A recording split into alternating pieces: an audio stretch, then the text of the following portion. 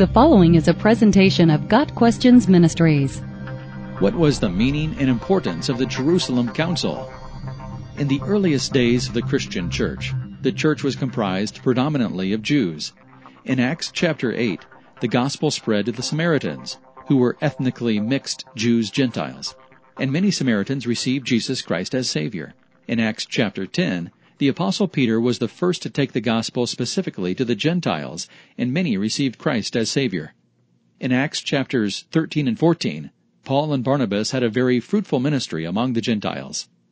All of these Gentiles, turning to faith in Christ, caused concern among the Jewish believers, first expressed in Acts 11, verses 1 through 18, and the issues that caused concern were ultimately decided upon at the Jerusalem Council in Acts chapter 15. The issues centered on two questions. Do Gentiles first have to become Jews before they can become Christians? And do Gentiles have to observe the Mosaic Law after they become Christians? The impetus for the Jerusalem Council is given in Acts 15, verses 1 and 5. But some men came down from Judea and were teaching the brothers, unless you are circumcised according to the custom of Moses, you cannot be saved. It is necessary to circumcise them and to order them to keep the law of Moses. Some Jewish Christians were teaching that Gentiles had to observe the Mosaic Law and Jewish customs in order to be saved.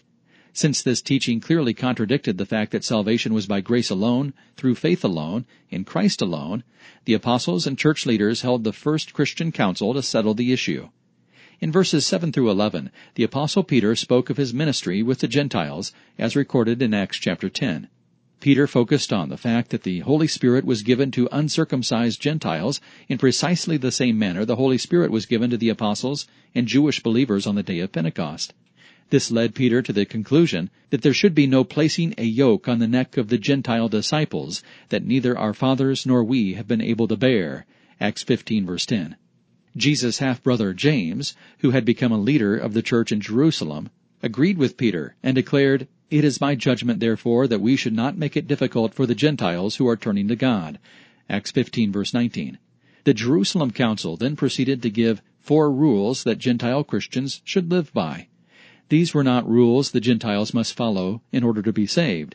Rather, the rules were to build harmony between Jewish and Gentile Christians in the first century. The 4 rules the Jerusalem Council decided upon were that Gentile Christians should abstain from food polluted by idols, sexual immorality, the meat of strangled animals, and blood. The instructions were not intended to guarantee salvation, but to promote peace within the early church. It is interesting that the issue the Jerusalem Council was dealing with is still very much an issue in the church today. There are groups still teaching that Christians must obey the Old Testament law. Whether it is the Sabbath day or the food laws or all of the Old Testament law outside of the sacrificial system, there are groups that declare observance of the law is either required for salvation or at least a crucially important aspect of the Christian life.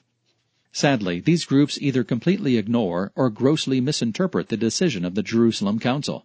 The specific goal of the Jerusalem Council was to decide what aspects, if any, of the Old Testament law Christians must observe. The Jerusalem Council, for the sake of melding the Jewish and Gentile cultures within the Antioch church, said that the Gentiles should eschew their former pagan practices associated with idolatry. There was no mention of the Sabbath whatsoever. Further, the Jerusalem Council made it abundantly clear that these rules were not requirements for salvation by reaffirming that salvation is by grace for both Jews and Gentiles. Acts 15, verse 11. How many arguments would be solved if the church today would simply follow the principle set by the Jerusalem Council, limit your liberty for the sake of love? Got Questions Ministry seeks to glorify the Lord Jesus Christ by providing biblical answers to today's questions. Online at GotQuestions.org.